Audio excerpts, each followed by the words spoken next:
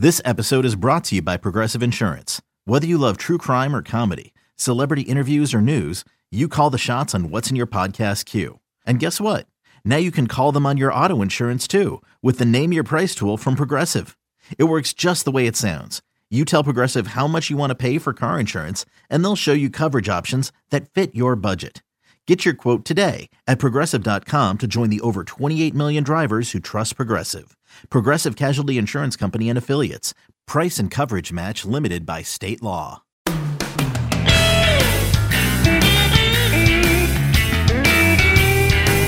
started to record an intro segment to this week's episode, number 192 of the Show Before the Show podcast. It was terrible. And then Bobby Bradley saved us. The seventh-ranked prospect in the Cleveland organization texted and said, hey, I'm ready to record my interview now. So we got to scrap the bad intro. Here's the good intro. You guys only get the good content. Thank Bobby Bradley. You can tweet at him and thank him for saving us today. Yeah, so welcome into the good place. Welcome into the good edition of the Show Before the Show podcast this week. No bad stuff here. No. One thing we'll tease about Bobby Bradley's interview is that he talks about improving his defense, and we can now say with experience that he did save us. He did. He saved us from making some grave errors. So we thank him for that. Yeah, he's he's a dude who has the ability to pick you up. If you're a pitcher, you're struggling, and you've got Bobby Bradley behind you, now you know he's there. He's there for you. Hopefully he's there for you in the way he was there for us. So, hey, welcome into this week's episode of the Show Before the Show podcast, episode number 192. We're talking all things minor league baseball. And as you may have guessed, seventh-ranked Cleveland prospect Bobby Bradley joins the show coming up in a little bit. He's already in Arizona getting set for spring training coming up here in a month and a half for position players. And the first base prospect in that system will join us here in a short time. But before we get to that, we get to three strikes. We open up every episode talking about three burning topics in minor league baseball. And when we kick things off with one that's not just minor league baseball, but Major League Baseball and college football and the National Football League. And if you're sick and tired of hearing about Kyler Murray, you can fast forward through the next few minutes of this show. Kyler Murray, the Heisman Trophy winning University of Oklahoma quarterback / outfielder, is set to enter the NFL draft after becoming a first-round draft selection in the Major League Baseball first-year player draft last year. Kyler Murray has declared his intention to enter the NFL draft. He is already the fourth-ranked prospect in the Oakland Athletics system. Has yet to play a professional game. I would think the spring training appearance is now somewhat up in the air. We're somewhat light on details with how exactly this is going to transpire with Kyler Murray. We know Major League Baseball has given Oakland the go-ahead to throw a lot more guaranteed money at Kyler Murray than the most recent CBA has generally allowed for draft prospects. We haven't seen anything really since Steven Strasburg approaching what Kyler Murray could get in guaranteed Major League contract money before even playing a professional game. These are extraordinary circumstances, and it's kind of a weird turf war. It's kind of a weird almost culture war that is beginning to brew around Kyler Murray between Major League Baseball and the National Football League. And Sam, just give me your thoughts on where this is right now and where it's headed, because I'm not sure. Well, I shouldn't say I'm not sure. We haven't ever really seen anything like this. There's never been a player taken in the first round in both drafts. There have been players taken in the first round in one and the second round in another. There's never been a first rounder in both the MLB draft and the NFL draft. This is a fascinating situation, and Kyler Murray is going to make a ton of money from somebody, but there is a very difficult decision or series of decisions coming up. Yeah, I think my biggest takeaway is that it's a good time to be Kyler Murray, and which I think we should all celebrate first and foremost. The guy did enough to show the Oakland Athletics that he was worth, a top 10 pick in the Major League Baseball draft. He's certainly athletic enough. Anybody who watched, the Sooners play this fall knows how quick he is, how good he can be with his feet. That translates really well to baseball.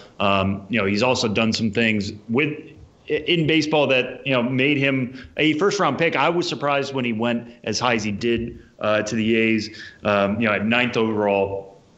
But, the A's obviously saw his set of tools, thought it could really work. They knew what they were getting themselves into. Let's say that from the beginning. the A's, when they picked Kyler Murray, knew that he wanted to go back and play football in the fall. They even agreed, saying like, "Hey, here's this $4.6 million signing bonus. You will be allowed to go and play." The agreement here is that's how it's gonna work out. We're not gonna play you in a minor league game this summer. Go back to Norman, go work out as a football player, and we'll talk in the winter. Meanwhile, guy developed into a Heisman-winning quarterback. That was not the scenario when he got picked in June and when he negotiated his signing bonus. But the A's knew that was a thing that could have happened, whether it was a 15% possibility or a 5% possibility. I don't think anybody expected him to win the Heisman this year. But when you do that, everybody's going to be talking about you. Everybody's talking about him going into the draft. He checks in at 5'11". I think the Oklahoma lists him at 5'10". So either way, he's short for a quarterback, but he showed enough skills to maybe be a first round pick. Now, come this week, he had to decide whether he was going to declare himself eligible for the NFL draft. Had a great tweet about it. I call it a great tweet because it was just so succinct and so it was without fluff. It was just, I declare for the NFL draft. And everybody made Michael Scott jokes about I declare bankruptcy, but it wasn't trying him to say like, I'm going to become a football player. It's him just saying, this is what I am doing. I am declaring for the NFL draft. What that means right now, we still don't know, because it just means he's keeping his options open. Now he's in the NFL draft. Now he'll find out from evaluators. He'll talk to teams as part of that whole process. Maybe the way things shake out, he's not a first-round pick. Maybe teams tell him he's a third-round pick. And where this is really going to come to a head is, the A's have invited him to Major League camp. Part of that, like you mentioned, Tyler, is trying to sweeten the pot a little bit into getting him to join baseball. They say, listen, we want you with the big guys right away, not in terms of playing time, but just being around that culture, being in a major league clubhouse. We want that's our signal to you of our expectations for you and our hopes for you, is that we think you should be around the big league guys right away. So he would have to report to Major League Spring Training on February 15th. That being said, the NFL Combine is February 26th. So there's no real way he can do both. The A's are trying to meet with him. Like you say, there's stories about trying to improve his contract a little bit. Normally, Major League Baseball does not allow you to renegotiate with a player before he has played a professional game. They have said, again, according to reports, that they are willing to discard that policy for Kyler Murray if it means he gets to stay in Major League Baseball. So basically what Oakland would do is they would sign him to a major league contract, add a little bit more money. He's still going to the minor leagues. He's not automatically getting on the 25-man roster that way, but he would get on the 40-man roster. He would have, I think, 4 option years instead of 3, because if you sign a deal before you have so much major league experience, they get to add on an option year. So he still wouldn't have to be in the majors for 4 more years at the latest. He would basically still be a regular minor leaguer, just with a little bit more money. And I think a lot of this comes down to, this is the situation that Kyler Murray has created for himself. He has been a good enough baseball player to make this happen. He has been a good enough football player to make this happen. He has options out there. And this is, him declaring for the NFL draft is him exploring those options, which, good for him. There's nothing wrong with that, I don't think. A lot of people have popped up on Twitter saying like, oh, well, he signed a contract. He should, honor that contract. What is he doing? Again, the A's knew what they were getting themselves into. This is not a surprise necessarily. Shouldn't be a surprise, at least to them, that this really athletic guy they were drafting, and because they liked his athleticism, turned out to be very athletic in this other sport, so much so that another sport is looking to draft him as well. So there's a potential for the A's to get some of that money back if he were to decide to enter the NFL drafts, leave baseball behind. They would not get a supplemental draft pick. Normally, when you don't sign your draft pick, you get the same pick. Well, a pick one spot afterwards. We're going to see that this year with the Atlanta Braves, who did not sign Carter Stewart. There was a bit of a grievance that got settled. So the Braves will have an additional first-round pick next year because they did not sign their 2018 pick. Oakland would not have that same opportunity. They get a little bit screwed out of that. I get it. They knew the risk when they were making the pick. This saga is not over by any means just because he declared for the NFL draft. It does not null and void his baseball contract yet. It's still, for all we know, he could still show up for position players reporting, in Arizona, the middle of next month on February 15th. But it's just another landmark in this whole situation. He had to make a decision on the draft. He decided to enter, and now we find out, do teams really think he's a first rounder? Because if they do, he's probably going to play football. I mean, that means, listen, we think you were the premier player on our team going forward for years to come. What does that? We can talk about the health of football versus the health of baseball, and I mean that in a purely medicinal way, almost, of what is better for the body long term. What we would hope he would do. But when there is that much money on the table and that much publicity on the table and that much stardom on the table, it can be really hard to turn down when the other option is, going to Stockton, going to Midland. Not that there's anything wrong with those places, but not being in the limelight right away. I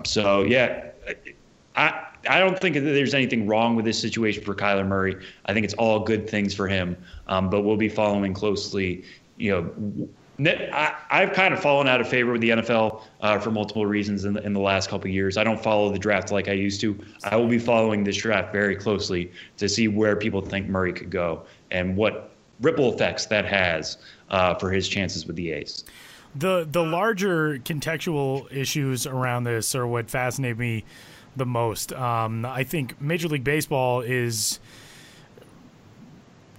towing a thin line if you remove the limitations on the contract negotiations, the money that can be handed out, etc.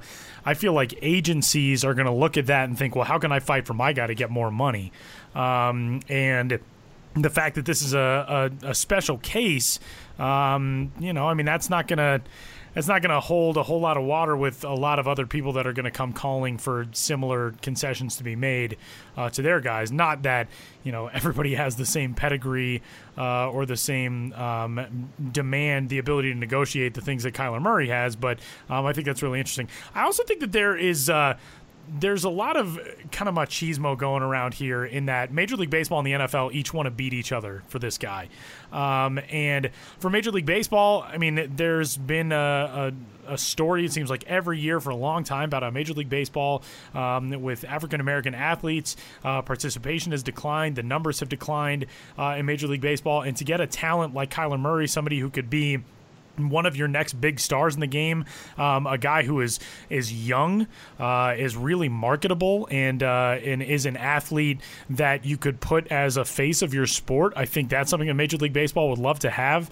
Not to mention, he comes in already so polished in terms of his media presence, the interviews that he gives. He's an engaging guy.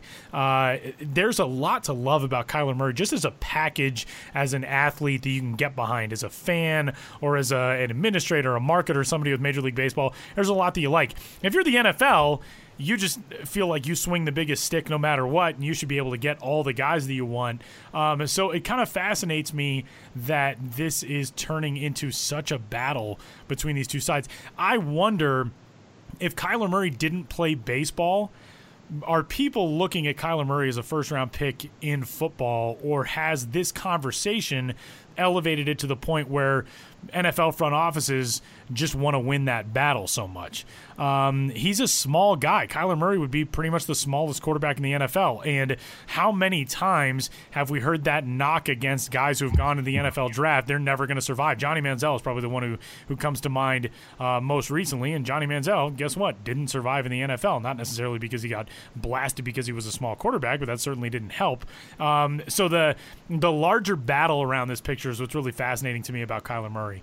But yeah, I think just approaching it from the standpoint of a sports fan, I want Kyler Murray to do whatever is going to provide Kyler Murray with the most money and the best future for his family. And if that's picking football, if that's picking baseball, whatever it is, if you're an athlete, you only get a chance to make this money once. And whatever you choose and whatever route you go, if it's going to set up your kids and your grandkids and your parents, and you're going to, do some things like guys we've had on the podcast in recent weeks who have paid off their parents' debts and have done really cool things for their friends and family. Whatever you're going to get, if you're Kyler Murray, if it's big first-round money from the NFL or from Major League Baseball, take the thing that's going to give you the best life. And I think as human beings, we should all cheer for that. Now, maybe if I'm an A's fan, I don't feel that way. But I think Kyler Murray's got a pretty cool problem coming up ahead of him, and it's a problem that 99.9% of people would be thrilled to have. And I'm excited to see which way he goes. And selfishly, I would love to see what he can do on a baseball field, but he's a hell of an exciting player on the football field as well. And to see if that skill set would translate to the NFL or how it would translate to the NFL as the pro game becomes more and more like the college game at the NFL level, I think it'd be kind of neat to see that too. So if you're a sports fan, guys like this don't come along very often. We haven't really seen this in a long time. Even some of the guys who have quote-unquote done it in recent years, Jameis Winston was a Major League draft selection. Russell Wilson played in the minor leagues for a couple of seasons in the Rockies organization before going to the NFL. Those guys didn't have the ceiling that Kyler Murray does, being a first-round draft selection in the Major League Baseball first-year player draft. So I don't know. It's going to be cool to see whichever way he goes, what he's able to make of this. And my hope is that if he chooses one route and it doesn't go well, I hope he picks up the other route and succeeds in that one. Yeah. Got to be kind of cool. If you decide to go to the NFL and you get a couple years in and banged up and you're taking a back seat to somebody, come play pro ball, man. Hayes will take you back, I'm sure. Yeah, I mean, that's the thing that we should also note is that even if he does choose football, the A's still have his They will still have baseball his rights. Right. So even Russell Wilson is technically a Yankee now, which he's been one of my favorite. He's been traded or Rule 5 a handful of times now. Yeah, the Rangers got him at one point, and then the Yankees got him, and all this funny stuff. And he basically shoots up for a day. He's going back to spring training this year. Oh yeah, no, he suits up for a day, takes some hacks, makes a couple good photo ops, gives a speech in the locker room, all that kind of stuff. I don't think Kyler Murray needs to do that, but. Like you said, this is a situation he's created for himself. It's really, really difficult. And even looking back at other guys like, Bo Jackson and Deion Sanders, not that I would necessarily make that comp right away because we don't know what he's going to be like at a professional in either sport, really. It's all projection at this point. But those guys weren't quarterbacks, which is the number one guy on the field for every football team. Kyler Murray is good enough to do that and also be a center fielder who, as we know, is one of the most important jobs on the baseball diamond. Really difficult to do either one, and the fact that he can do both is just a testament to him. So would not be surprised if he gives one a chance and it doesn't work and he goes off and tries to do the other so long as he's still healthy and isn't quitting one sport because of the injuries. But I mean, you mentioned at the beginning, if you're sick of this now, it's not going away. It's not going to go away once the NFL draft happens. It probably won't go away for a couple of years until we solidly know which path is the best for him. And Oklahoma gets Jalen Hurts. We'll save that. Must be rough. Yeah, we'll save that for our the show before the college football playoff podcast. We don't have one of those. Strike two this week. We'll move along. American League Central projections. Last week we talked NL East, AL East. AL Central projections are here. We will have an AL Central prospect coming up on the show here in just a little bit. Give us a rundown. Yeah, so this one was pretty easy in terms of who am I going to focus on from the AL Central when you're talking about rookies for the 2019 season. As somebody added me a couple weeks ago when we did the AL East, I said Vladimir Guerrero Jr. is the runaway AL Rookie of the Year candidate right now. Everybody expects him to win based on not only this projection series, but also just what we know about him as a prospect. And somebody chimed in and said, well, how can you say that when Eloy is right there? A, I was writing about the AL East, but B, there is a sizable gulf there, but still between Vlad Jr. and Eloy is like Eloy and the rest of the field when it comes to American League rookies for 2019. He might be solidly second place, but it is not really close behind him either. What I really like about Eloy and what this projection series talks about is he is elite when it comes to both hitting for average and hitting for power. When I looked at Steamer 600, which, as we say every week when we're talking about this, Steamer 600 takes 600 plate appearances for all position players, excluding catchers. So everybody's getting a full season of at-bats and plate appearances in the major leagues. Everybody's on the same plane. How would they do over those 600 plate appearances? Eloy Jimenez ranks in the top 5 amongst rookies for 2019 in terms of both average and home runs. Steamer thinks Eloy would be a 295 hitter right away in the major leagues right now, which is certainly saying something. That would be third, according to rookie projections, behind Vlad Jr., who would hit 306, and Jonathan Daza, a Rockies prospect. So there's a little bit of Coors Field baked into that. Coors. Yeah, I was waiting for that sound effect to come in. That's just a board you have, right? That's not even you saying anymore. It's this is like a morning sports talk radio show. I just have a board of drops. Right. So he's behind only those two in terms of rookies for 2019. He's ahead of Garrett Hampson, who also plays or would play at Coors Field next year, and Willians Estudio, who is one of our favorite prospects. Guy hits everything he sees, literally, does not walk or ever strike out. But they expect Eloy to hit 295 right away. That's incredible, not only just for rookies, but pretty much anywhere. Projections are normally, by definition, conservative, especially for guys who have yet to play in the major leagues. So the fact that the projections think Eloy Jimenez could hit 295 right away is saying something. It also thinks he would hit 28 home runs over 600 plate appearances, which is also third amongst potential rookies, behind Ibandel Isabel and Peter Alonso, who would hit 30 and 29 respectively. You might remember those guys. They actually tied for the Bauman Home Run Award lead. Last year, Alonso won it on the RBI tiebreaker. Steamer is very high on those guys' power for obvious reasons, but it's also very high on Eloy's power, which is saying something. Kind of expanding that out, the fact that he can combine both right away is unsurprising. That his WRC plus is so high. Again, that's an average of 100. So major league average WRC plus is 100. Takes into effect, park effects, things of that nature. Outside influences, kind of boils everything down to one number. So if average is 100, they expect Jimenez to be a 132 WRC plus hitter right away. That's 32% better than an average major leaguer.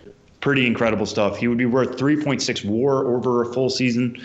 I think that's a little high in terms of what he would actually be. He's an adequate defender. He's not a great defender. I don't think he's going to get that much extra WAR out of his defense. So maybe that brings that down a little bit. But for somebody whose bat is, we think can be truly special on the south side of Chicago, after last year when he hit 337 between AA and AAA with 22 home runs in 108 games, Steamer thinks that's going to continue. As things look right now for the White Sox roster, his 3.6 WAR is actually the highest projection amongst White Sox position players, which kind of tells you something about the way Chicago is made right now. Obviously, they're in the middle of a rebuild. They've kind of been building for this moment. But at the same time, we can marry that with the rumors that they are involved in the Bryce Harper and Manny Machado markets. One leaked offer came out today that they've offered Manny Machado 7 years. The money was pretty low on that. I would expect if they are going to sign Machado, it's going to have to go much higher than the reported amount. I think it was $175 million. But the fact that Chicago front office thinks now is the time to start looking at major league assets and bringing in generational talents is a sign that they know Jimenez is ready. That's somebody else they can build around. He's going to be cheap for a couple of years. Once he makes the major leagues, going to be making that minor or the major league minimum for a few more years. They can start adding talent to this mix too. Michael Kopech, who will be out this year with Tommy John surgery, but will be major league ready in 2020. Dylan Cease will be major league ready by the second half of this year, I think. Dane Dunning the same way. Zach Collins is coming up as potential catcher Nick Madrigal can move very quickly as their first-round pick from last year. He's got a potentially special bat if he has little power. So, the tide is kind of turning in Chicago, at least from the White Sox point of view. And Jimenez is a big driver of that. And the fact that Steamer backs up what we think could be a special average bat and a special power bat, to see that play out in the projections was really, really neat. But the whole piece is on AL Central, so we've got stuff on Indians prospects, Royals prospects, Tigers prospects, and Twins prospects in that piece. So if you're fans of those teams, I implore you to check it out. You can scroll past the Eloy stuff at the top, but it stands out so much. He made for such an easy lead on a piece like this. So we've got NL Central coming out next week, and then the West divisions to follow after that. And strike three this week, we have discussed on the podcast over the last couple of years some gaining momentum behind guys who are trying to go the two-way route, the Brendan McKays of the world, shall we say, who are trying to have their cake and eat it too. No, that's not what that means. But they're trying to be position players and pitchers at the same time. Red Sox prospect Trey Ball is the latest who is going to try to go that route. Our buddy Gerard Gilberto had a story about that on the site as of Monday. We're recording this on Wednesday. And give us the lowdown on Trey Ball's move. Yeah, this story was really interesting, and I'm really glad Gerard wrote it, just because this is kind of plugged into a theme, like you said, Shohei Ohtani, Brendan McKay, what we're seeing right now in terms of maybe guys will be used as two-way players.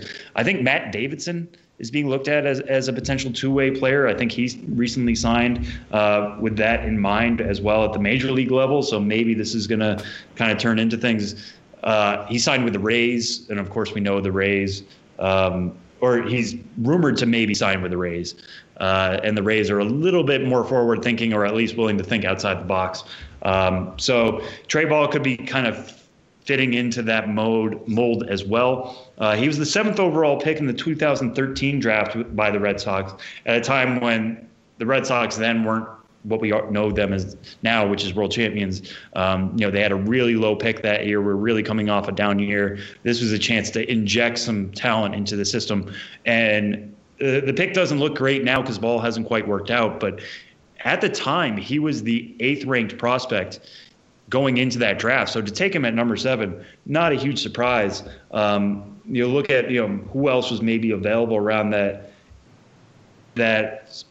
point in the draft, and it's not like the Red Sox missed out on some big talent. Looking at some of the bigger picks from that year, maybe Chris Bryant is the one you get really excited about, but he was already taken. So, they take Trey Ball. At the time, he was a potential two-way player. Not necessarily anybody was thinking that he would play two ways, but any team that was going to take him was going to have a decision to make, whether he would be a pitcher or whether he'd be a hitter. The Red Sox moved him to the mound, I think in part because of his projection. He's 6'6", 180 pounds, but he had the chance to show a plus fastball, a plus curve, a decent changeup at the time. It really has not worked out for him in that way. So Gerard wrote this story and asked him, what was it like struggling as a pitcher? And when did the Red Sox kind of come to you and say, let's look at some other things? And he talks about how about halfway through last year, the Red Sox came to him and said, let's just see what it looks like. So he started taking a lot more at bats, a lot more work in the cage to try to, get some time there, get reacquainted with it. I think one of the quotes that stood out to me was him talking about just getting his eye back. He faced one breaking pitch from Franklin Kilome, and realizing that's not anything I thought I would see this quick. And trying to understand breaking pitches, especially at AA level, which he was trying to do that at, is fascinating. But as a pitcher last year, he put up a 7.58 ERA with 56 strikeouts and 26 walks and 65 and a third innings. That was his first year as a reliever. And if he wasn't even cracking it as a AA reliever, there was going to be some need to change things up dramatically one way or another. So kudos to the Red Sox for at least opening this up. They don't want to let him go that easily. They invested a lot of money in him. They have invested a lot of time in him at this point. He's been in the system for 6 years. When he was a position player, he showed the potential to have a plus hit tool, a plus power tool. It's going to be a long road before he can show that. He said, it's been a long time since he's taken regular at bats, but maybe he pitches once a week out of the bullpen and then gets a couple starts here and there, DH/outfield to see how things work. He's probably not going to be the last story we see of this. But the fact that more organizations are turning to this as an option and not just saying, all right, you're a failed pitcher, you're going to be a hitter now full time, and deciding to keep both doors open simultaneously is fascinating. So we'll be keeping a close eye on Trey Ball in 2019, where the Red Sox send him initially, how long they're willing to continue this experiment, how long they're willing to use him in both roles will be really, really interesting. So go on the site, read Gerard's piece to get a little bit more of Trey Ball's thoughts on the matter and what he needs to do to take that next step. And when I potentially head to Red Sox camp for spring training, I'll try to catch up with them and see where he is in that progression as well. That is 3 strikes on this week's episode of the Show Before the Show podcast. We have one foul ball to get to, and it is a thing that has been building over the last several weeks.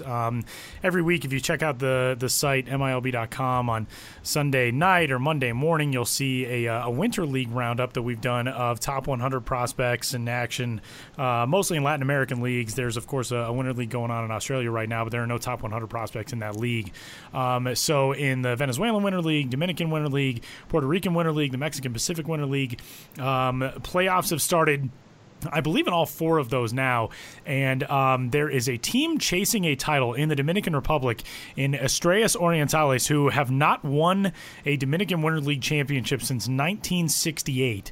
They have finished runners-up in that league 12 times since then. They haven't won a title. They've kind of become the pre-2016 Chicago Cubs of that league, the lovable losers. They never win a championship. Well, they are right now being spearheaded by baseball's number 2 overall prospect, Fernando Tatis Jr., who has been a force in the Dominican Winter League playoffs.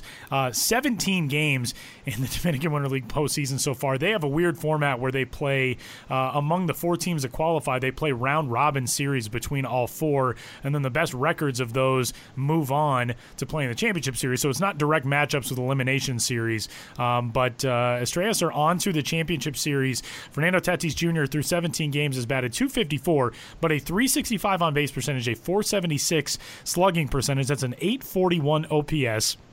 3 of his team's 7 home runs in the postseason. He's got 10 RBIs for his team in the postseason. Nobody else on his team has more than 8. He has scored 13 runs. Nobody on his team has scored more than 9. He has 16 hits. Nobody else has more than 14. He has been a force.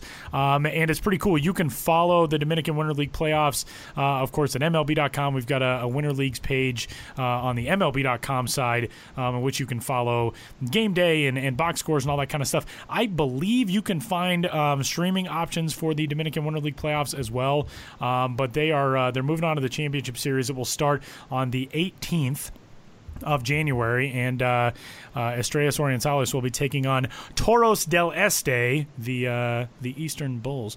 They call the Eastern Stars is what they call Fernando Tatis Jr.'s team, and they were actually in large part a subject of a book by the same name, The Eastern Stars, by Mark Kurlansky, which was all about how San Pedro de Macorís, the town of the Dominican Republic known as the cradle of shortstops, what it is about that town that produces so much major league talent. And they talk a lot about this franchise. And I've had a weird thing ever since I read that book, which was probably 5 years ago, of every year following the Dominican League playoffs to see how Estrellas does, to see if they're ever going to break this title drought. And they're over 50 years now and on the verge of maybe doing it this year. Yeah, and there's 2 things I just want to add to that story real fast. His manager is his father, which is fascinating. Fernando Tatis Sr., or as we all knew him, Fernando Tatis, which is really, really cool. Actually, 2 other things I want to add beyond that. The Padres are allowing him to keep going, which is interesting because at the winter meetings, Andy Green, people asked, how long are you going to let your best prospect and one of the best prospects in the game keep playing and potentially opening himself to injury? And they said they didn't really see it that way, that they'll make a call if they have to, but they seemed okay with the way things are going, and it's really nice to see, especially with that playoff drought or that title drought, excuse me, letting him do that for his hometown team is really, really cool. And hopefully he carries that to the spring. I know he got off to a slow start last year, so maybe if he's doing so hot at the end of the Dominican League season, he can carry that into Arizona and potentially into AAA next year. But one other thing I want to add, if you have not seen his bat flip, his home run first, and then the bat flip, it was from January 11th. It was a walk-off homer. He knocked, I think it was against Toros also, but it was bottom of the ninth to win a game. It was a 3-3 tie. There were a couple of runners on base, and he hits a walk-off homer and then flips the bat to the moon. Yeah, it's incredible. It was against Licey. Is that the team? Oh yeah, Tigres. Yeah. Yes, Tigres. 2 runners on, 0-2 count, which is fascinating. A lot of people said, I want to see the exit velo on this because it was a bullet. It got out of the stadium real quick. And then he stood and watched it and just threw the bat in the air. Amazing. The entire crowd's going nuts. The entire team's going nuts. One thing that's happened this offseason is a lot of people saying, I miss baseball. I miss baseball. Trust me, I miss baseball as well. Can't wait for spring training to come back and for us to all be talking about on the field stuff. Here's an example of baseball still existing in the winter and the pure joy that an entire stadium, an entire group of people, the entire internet for that one night could get out of it. This stuff is still going on. It's really, really cool to watch these games all around the Caribbean and to see it tied with a guy that we're going to be able to talk a lot about in 2019. Only makes it more exciting from my point of view. But if you get a chance, watch this video when you have a couple minutes. Right now, the views is 299,000 just on Twitter alone. It's probably going to get up more on YouTube and stuff like that. Fernando Tatis, fantastic talent, fantastic personality. Really cool to see him doing so well and confirming what we already thought he was as a player. The Caribbean Series, by the way, for the champions of all these leagues and last year's champion from the Cuban National Series, that will start on February 2nd. It'll go through the 8th. It is scheduled to be held in Barquisimeto, Venezuela, which obviously we've seen a lot of things move out of Venezuela in recent months and years, and the Venezuelan Summer League shut down, all that kind of stuff. But it appears to be on track, I believe, to be held there coming up in a few weeks. And Caribbean Series is a ton of fun. Panama is going to be back in the Caribbean Series this year as a guest in 2019 as well. So it's always one of the coolest events on the baseball calendar, and it's not super easy to find places to watch it sometimes, but hopefully this year there will be easy streaming options for it. Yeah, you know that Twitter will be all up with the highlights if something like that bat flip happens again. The tweets. Always good.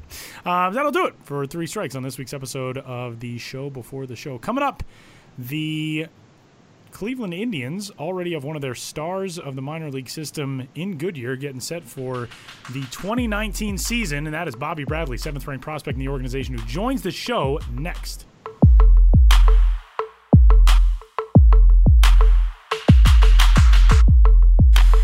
Headed to the Cactus League. It's not yet Cactus League time, but a guy who's already camped out in his Cactus League surroundings is a 7th-ranked prospect in the Cleveland Indians organization.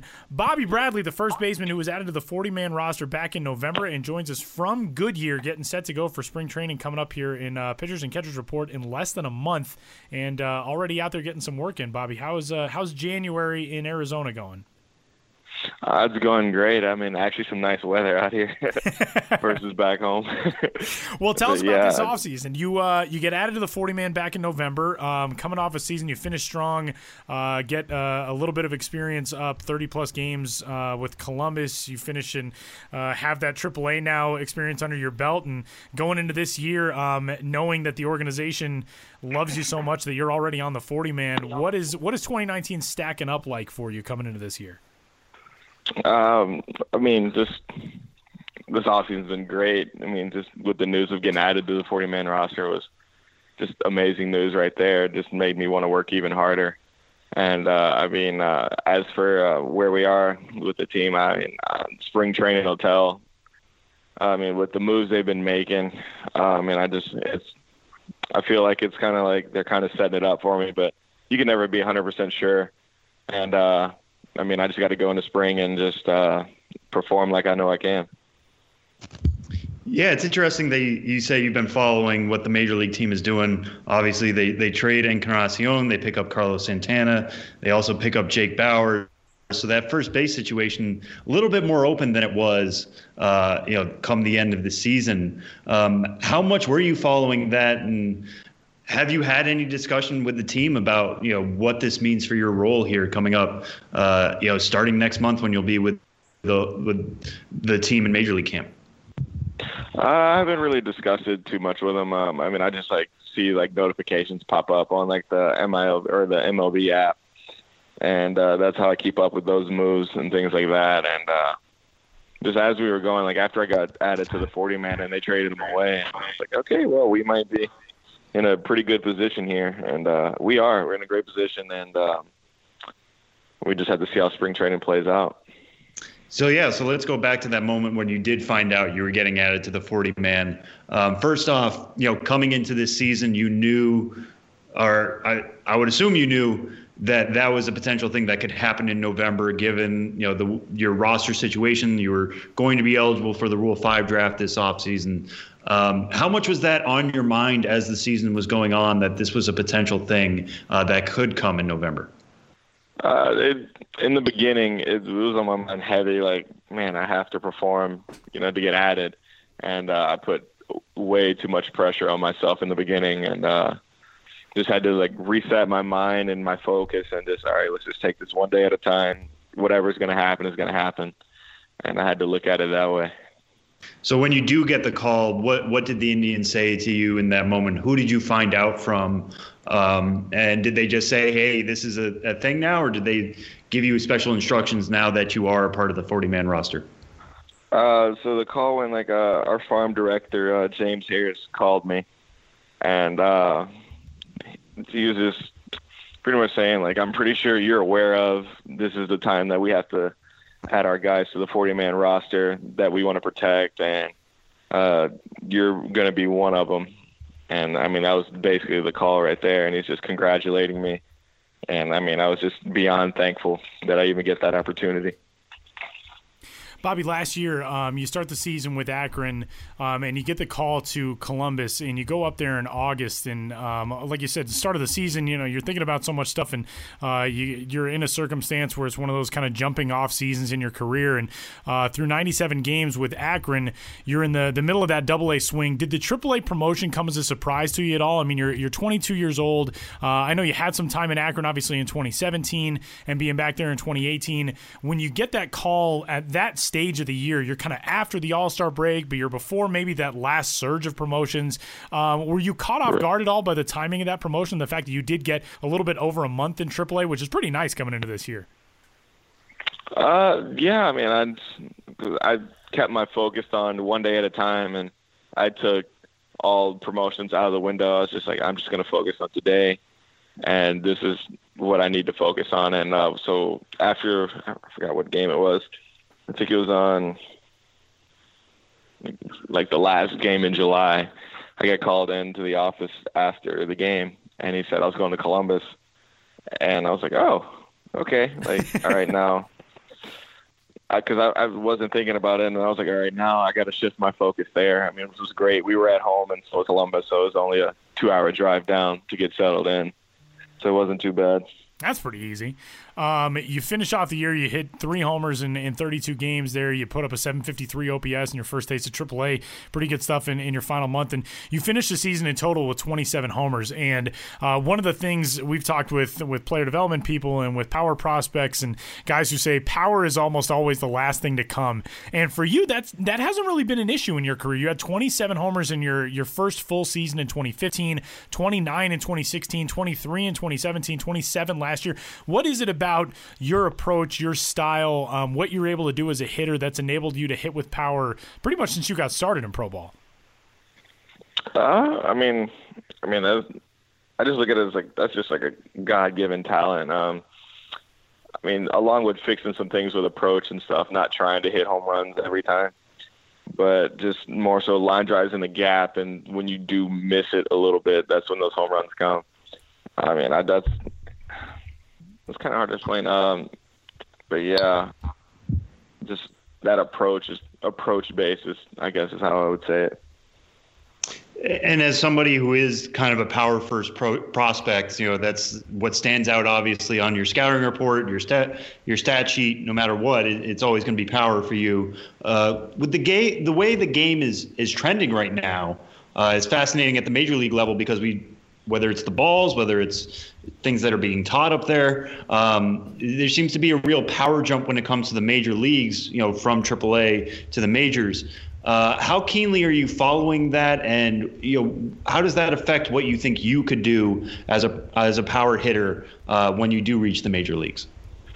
I haven't really been following it at all. I mean, I've heard some talk of it's the baseball, how it's spun tighter, some things like that, but I haven't really been following it too much, not at all. And then, I mean, I would love that power jump when I get up there, though. I think everybody would love to see themselves add 10, 15 home runs once they make the major leagues when it really counts. Right. But speaking of your approach, one thing that kind of stands out as well in terms of how you fit the modern game is, especially earlier in your career, you were striking out a ton. It seemed like that regressed a little bit in 2017 and then moved a little back up in 2018. Is there any big emphasis for you on making more contact to make that next jump? Or is it so tied with your power in terms of selling out and making the most out of that skill that you're not too worried about the strikeouts? No, I'm definitely looking to cut those down. So when they went down, I was working on my approach in 2017. And but when I got to 2018, I got to make 40, man. I got to perform here. Kind of that putting that pressure on myself got me a little bit away from my approach. It's all right, I have to keep my homers up. I have to keep my RBIs up, things like that. And just trying to do way too much for whatever the situation was kind of brought those back up. But I mean, now this year it's wherever I start, I know I'm in a good spot, and I'm just going to go back to that approach and just line drives up the middle.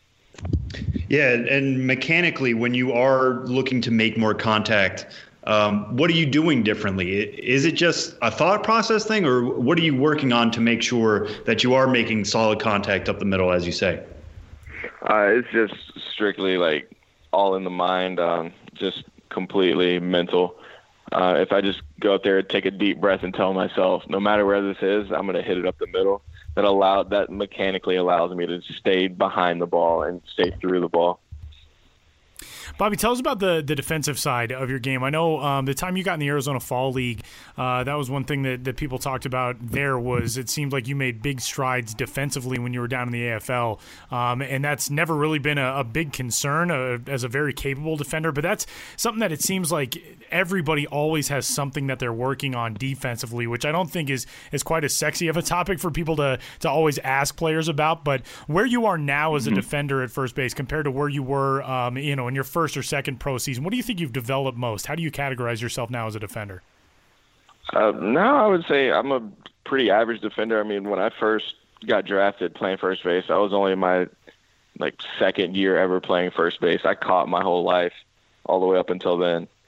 And so I didn't really know what I was doing at the time. But over the years, working with our fielding coordinators, Johnny Mack and Travis Fryman, just getting different drills to work on, things like that, I just slowly saw improvements. And then in 17, the off season of 17, I just sold out all off season, didn't really do too much hitting or anything, but it was strictly defense. I need to get my hands better. I need to get my feet working. I need to be able to move around this bag if I want to go up. For, if there are kids, young first basemen who are listening to this, what is the thing that you have done that you feel like has helped you most? Is it just a case of reps? I mean, are you out taking a million ground balls and working on your footwork just in the same sort of constant process? Or are there things that you do that maybe people don't think about actively as, oh, yeah, that could help me out too defensively? Yeah, I do a wall ball routine almost every day.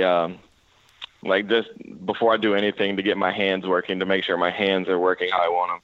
I get a couple baseballs and I just go through a wall ball routine. And then it's not that I take a lot of reps. I probably take ground balls for 15 minutes, but I take every single one of them with intent. I mean, that's just how you have to do it. Like, you can go take 1,000,000 and not have an intent and get worse, but you can take 20, 25 with intent and be just as good.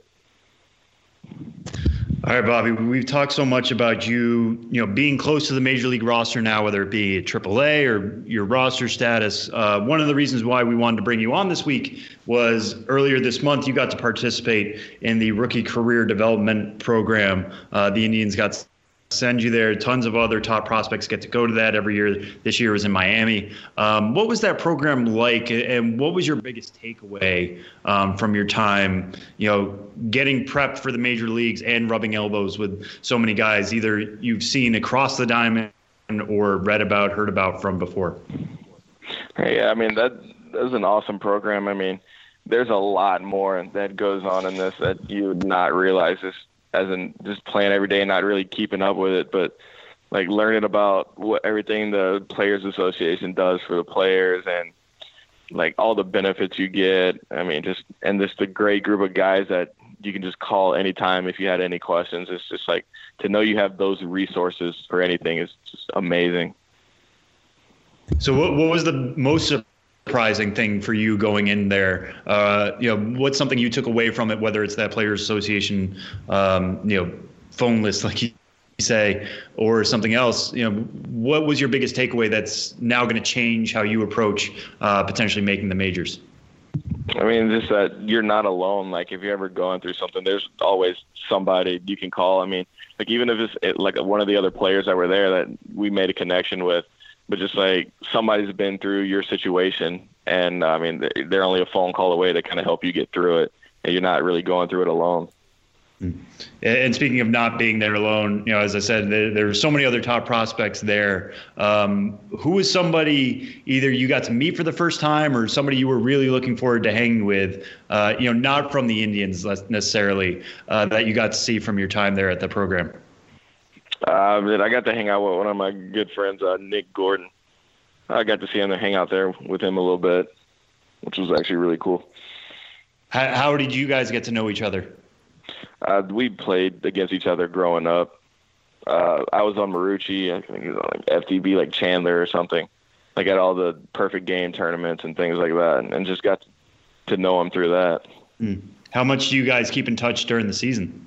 Because you guys are both AL Central guys now. There's a chance you'll be seeing each other maybe even this year now that you're both 40-man guys. Right. We haven't really kept up too much during the season. Like, he does his thing. I kind of did mine.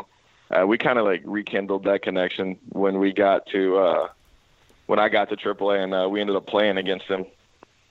And that's kind of where we got back on track. Like, and hey, man, hadn't seen you in a while. All right. Well, Bobby, we'll end with you on this one. One of my favorite things I always like to ask people, especially who have elite tools like you do in the power department, is when you knew you were really good at that skill. So at what point was it, whether it's little league ball, travel ball, even maybe the minor leagues, I don't know, when you knew that your power could get you into pro ball and on the doorstep of the major leagues? How far back did you know your power was that good? I would probably say like sophomore year of high school. Let's say that's when I would be like, okay, I got a shot at this. What, was there a specific moment? Was there like a home run you hit into the trees or something like that? I mean, what happened in sophomore year to make you think that? I just like, because we never really kept up with stats in high school, but then like we'd look online like at the end of the year and they'd accumulate, and I had hit like, I want to say like 11 home runs or something, and was just like leading like the whole like south of the state. And I was like, okay, that's pretty good. Like I might can keep going with this. That is pretty awesome.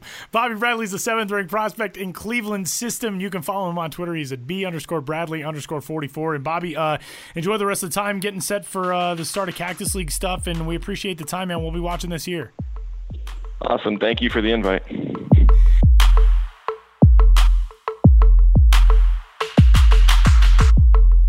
Benjamin Hill joins us this week for the first edition of toward the end of last season, or the end of last calendar year. We had the Ben's Best Of columns, which ran through some of Ben's favorite things in the minor leagues. And this is kind of a similar thing, but different. Hello, Ben. Your first story that we're going to discuss this week. Hello. Hello, Tyler, and hello, Sam Dykstra, sitting to my left in conference room 5V. 5V, yes. Today. As Ben said earlier when I told him we were in 5V, he said V as in voy, which is not even a word, but the message got across because he did find me without trouble this week, so that's good. V as in voy. Yeah. That's the start of Voyage. I mean, come on. Obviously. Yeah. Very easy. Yeah. Toward the end of last year, as we got into the offseason, as I mentioned, Ben ran through favorite ballpark characters and stadiums and stadium views and all that kind of stuff. And this is kind of a cool column that you got coming out this week, which is a similar rundown of some things in the minor leagues that stand out as unique, but this is a unique premise in itself. Minor league stalwarts is kind of how you're going with it. Tell us about what that's how how Sam described it in the email. Tell us about what we were talking about before we started recording. There's actually a lot of like wrinkles in this that kind of make it difficult to categorize some of these things, but tell us about this column. Yeah, this is going to be a story for the nerds, as I was saying, and of course I am one of them. It's similar to the best of stories I did, and then it's a level by level story. But beyond that, it's not my opinion. This is just the facts. But what this is I was just thinking about how in the off season, especially in the fall, all the news is about change, and minor league baseball is a landscape of change. And we talk about change pretty much every week on this podcast, and for good reason. The affiliation shuffle, all the new rebrandings, new logos, 3 new stadiums in 2019, as many as 4 in 2020. So that's where our minds are. That's where the news is. And I was thinking to myself, okay, but what teams have had the least change? And you can go down a huge rabbit hole with this question. And I've done, stories in the past about, longest running team names or longest running affiliations. I kind of decided to combine it all into one story, minor league stalwarts, a level by level look at the teams at each level that have gone the longest without changing their name, affiliation, or stadium. So that is the premise. We keep talking about change. What are the teams that have kept everything the same for the longest? And I've gone down some internet rabbit holes trying to suss all this out. But I do it for you. I do it for love, and I do it for my love of anyone who might read it, as well as the necessity of writing a feature at least one a week. And sometimes this time of year you don't have stories jumping out at you necessarily, but that is changing, and I've got a lot of good ideas coming down the pike. Don't fret. But minor league stalwarts. Yeah, let's start at the top then, and by the top, I kind of actually mean the bottom. You said you're going level by level for this, but out of all the minor league teams you looked into, what is the minors' biggest stalwart? Who has been around the longest without, like you said, a new stadium, a new team name, a new major league affiliate? A lot of that kind of swindles things down because you're taking out expansion teams in the 90s. Even some leagues got changed. What was the one team that's been around the longest without any change? Well, when I started writing this story, and I even started writing a write-up of this team in the story before I thought it was going to be the Pawtucket Red Sox. At McCoy Stadium since 1973, AAA International League affiliate of the Boston Red Sox since 1973. But then doing further research, they changed their name to the Rhode Island Red Sox for one season in 1976. So you have to start with 1977 to where everything becomes completely consistent with them. Therefore, did you uncover a reason as to why just a one-season name change there? I did not, and I don't know why they did that at that time. That's interesting. Any Pawtucket front office members, Pawtucket historians, Rhode Island historians, please let us know why the team spent one season in 1976 as the Rhode Island Red Sox. But that forced me to switch the Pawtucket from 73 to 77 based on that name change. So the number one minor league stalwart in all minor league baseball, same ballpark, name, and affiliation for the longest uninterrupted period of time, is the Elizabethton Twins, 1974. Appy League. And right behind them, 1975, the Johnson City Cardinals. So you got the two biggest in the Appy League there. For sure. And I've come upon a lot of random facts in writing the story. I'll try to incorporate as many as I can, sort of tweet out other things. You know how it is when you research these kind of stories. You find incidental things all over the place, like San Jose for Class A Advanced. San Jose Giants playing at Municipal Stadium since 1988. The team that preceded the San Jose Giants in San Jose were the San Jose Bees, and they were part of that phenomenon that doesn't exist anymore of an independent team playing in an otherwise affiliated league. So the San Jose Bees were an independent team, but they played in the California League. And for 1 year, they served as a refuge for like 5 or 6 different former Major League players who had essentially been blacklisted from Major League Baseball for excessive drug and alcohol use. So you had this independent team in the California League with like Steve Howe and company playing there independently. And how did they do? Did they sweep things, or I don't know. I was actually just doing that before we went up to look at to record the podcast.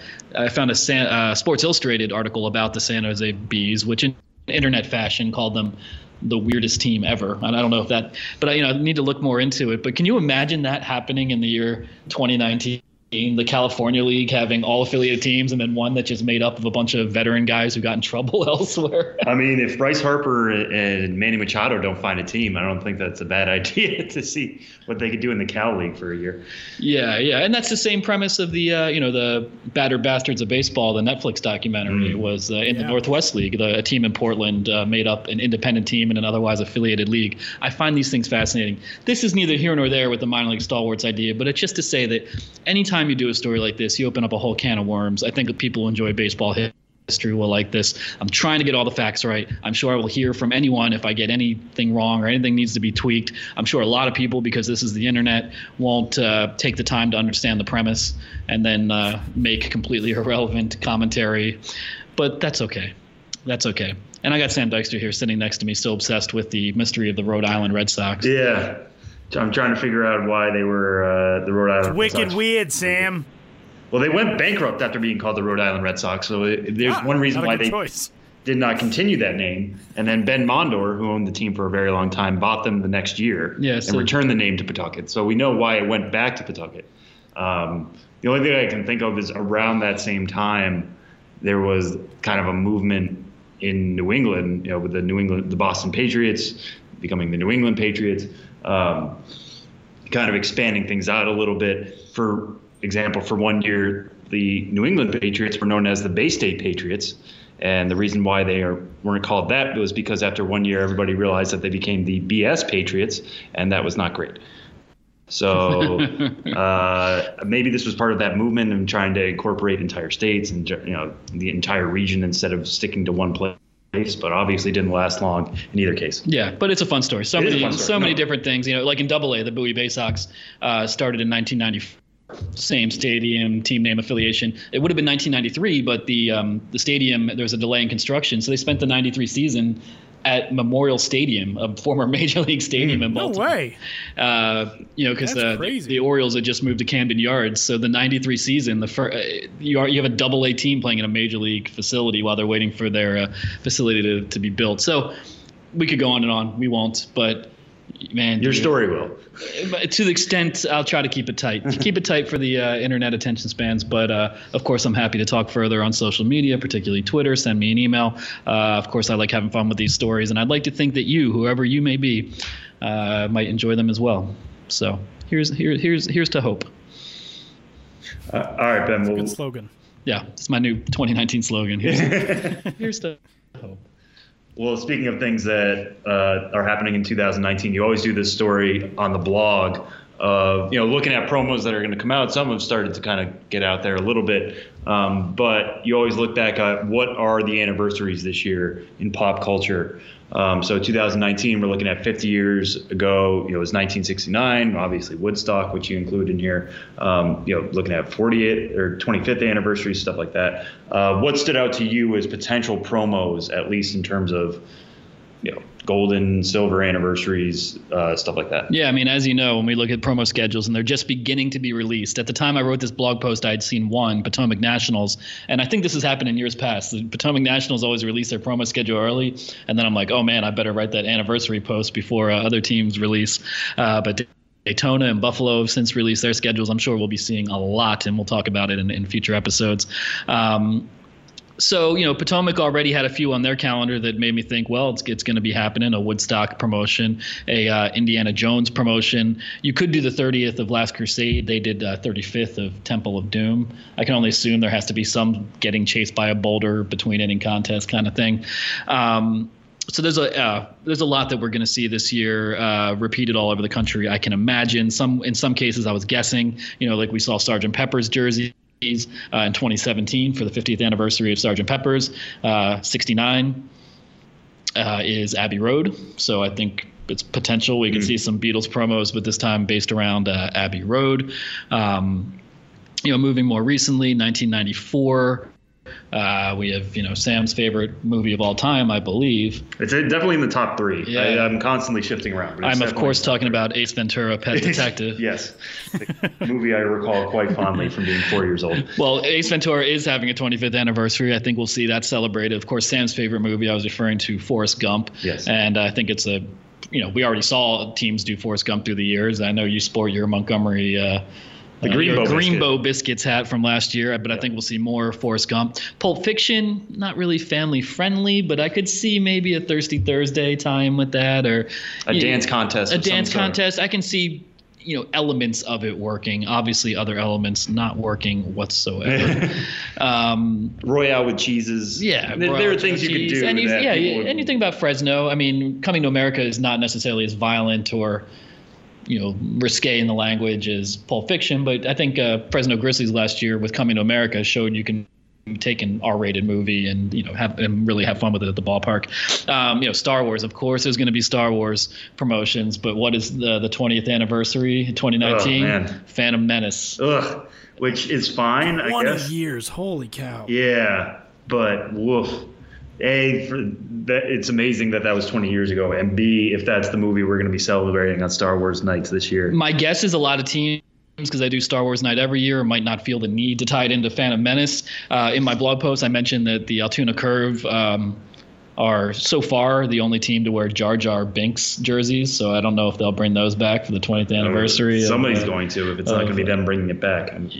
Yeah, so we might see some Jar Jar. If you want to do pod racing contests, totally in on that, or something like Tyler, you might remember this, the pod racing video game for N64.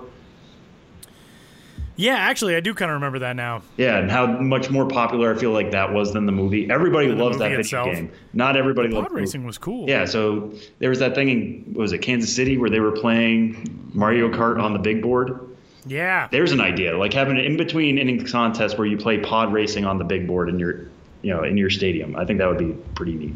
Celebrate Phantom Menace that way. Anyways, go on. Yeah. So I also, just to jump in, I feel like there's not generally, and there's been like a kind of a larger discussion of this on a societal level lately, but I feel like we see all these promos for like TV shows, movies, albums, random celebrity stuff. There's very rarely video game promotions. Have you noticed that? Like, there's not often times like here's a Super Mario Brothers night or here's a Sonic the Hedgehog night. I don't know why that is, especially because like we're a video game generation that grew up. It kind of surprises me. That's a good point. Yeah, I think we've seen some, definitely a fair amount of video game promotions through the years, but they're often more like not anniversary themed and maybe less a certain game. Yeah. And more just kind of like salute to like kind of a throwback night 80s, and it's like 80s video games. I mean, we did see some Fortnite nights last year, just capitalizing on a current pop culture phenomenon. Yeah, right. But you're right. Like, we didn't see like a 30th anniversary of Super Mario promotion or whatever the case may be. So I think that, I don't know why that is. I think that's something to consider. It's a category I haven't even, researched when doing these kind of blog posts. I just stay mostly with movies and TV and music. Along that line, 89, 30th year for Seinfeld, Simpsons, Baywatch, Saved by the Bell. These are all promo, pretty friendly entities for minor league promotions. So I think we'll see a lot of that.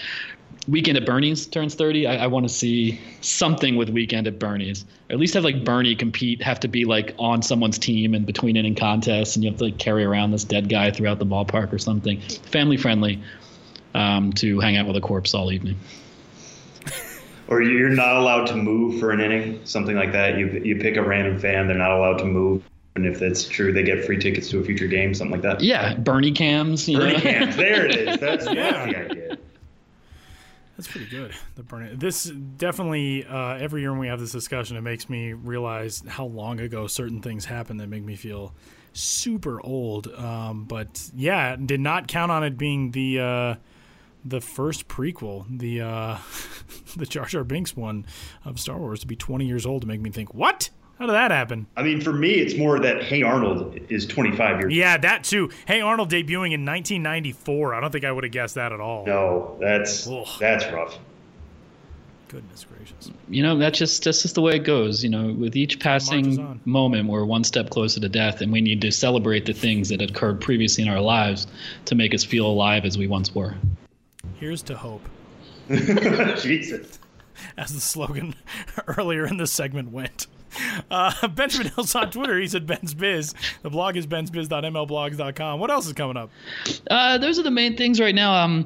I've got I'm kind of not reviving the blog, but I took a little hiatus, not necessarily prioritizing as much, but I've got some blog posts coming up I think we can talk about next week. Some decent story ideas too as we hit promo release season, and just talking about a lot of the promos that are going to be released, because we're actually going to be seeing promo releases coming fast and furious in the coming weeks and months. So there's a lot going on. And I have a question real quick, because I was listening to last week's podcast yesterday night, and you guys were talking about Steamer. And I just wanted to know if you ever tied in Steamer with the Altoona mascot, Steamer. No, but oddly enough, when you said we were talking about Steamer, the first thought that went into my head was, were we talking about the Altoona mascot last week? Right. So I'm going to make a request in future episodes when you're talking about Steamer, if you can right before that segment to play the Altoona Curve song, Here Comes Steamer. Oh, jeez. Any Steamer projections from now on? Yeah, and be like, Here Comes Steamer. Yeah, okay. That's my if anyone else, tweet at me at Ben's Biz, just hashtag Here Comes Steamer, and we can see if enough people want this. It's just something I think you guys had a great discussion. I enjoyed listening to it, but just a little tweak I thought of. Yeah, it's more going to affect Tyler as the producer of this podcast and the person who had to live with that theme song. And live with Steamer. Himself. Yeah. Yeah. As long as we don't have to do the Everybody Loves Curve baseball song, that's a win for me. Among the canon of minor league baseball music, and it's a front runner. Benjamin Hill, like I said, Ben's Biz on Twitter and the blog bensbiz.mlblogs.com, and send us all of your future requests for minor league mascot theme songs for us to include in random segments. We'll see what we can do. Thanks, Ben. Thank you, guys. You're always so amenable.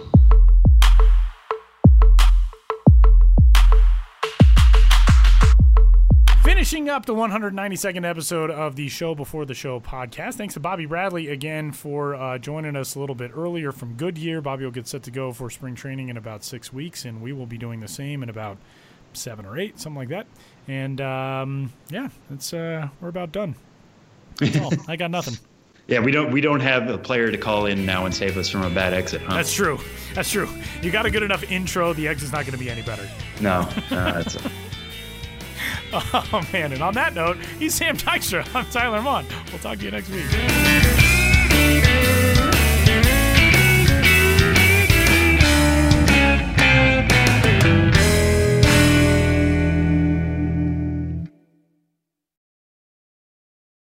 It's blazing hot outside. You get in your car to turn on the AC to get cold air pumping, but it blows hot air out. This issue is commonly caused by low refrigerant due to leaks in the AC system. You want an easy, all-in-one solution that will restore the cold air in no time. AC Pro Recharge Kits make restoring cold air easy for even those with zero DIY experience in less than 10 minutes. Save time and money versus going to a shop by picking up an AC Pro Recharge Kit today. Be a pro with AC Pro.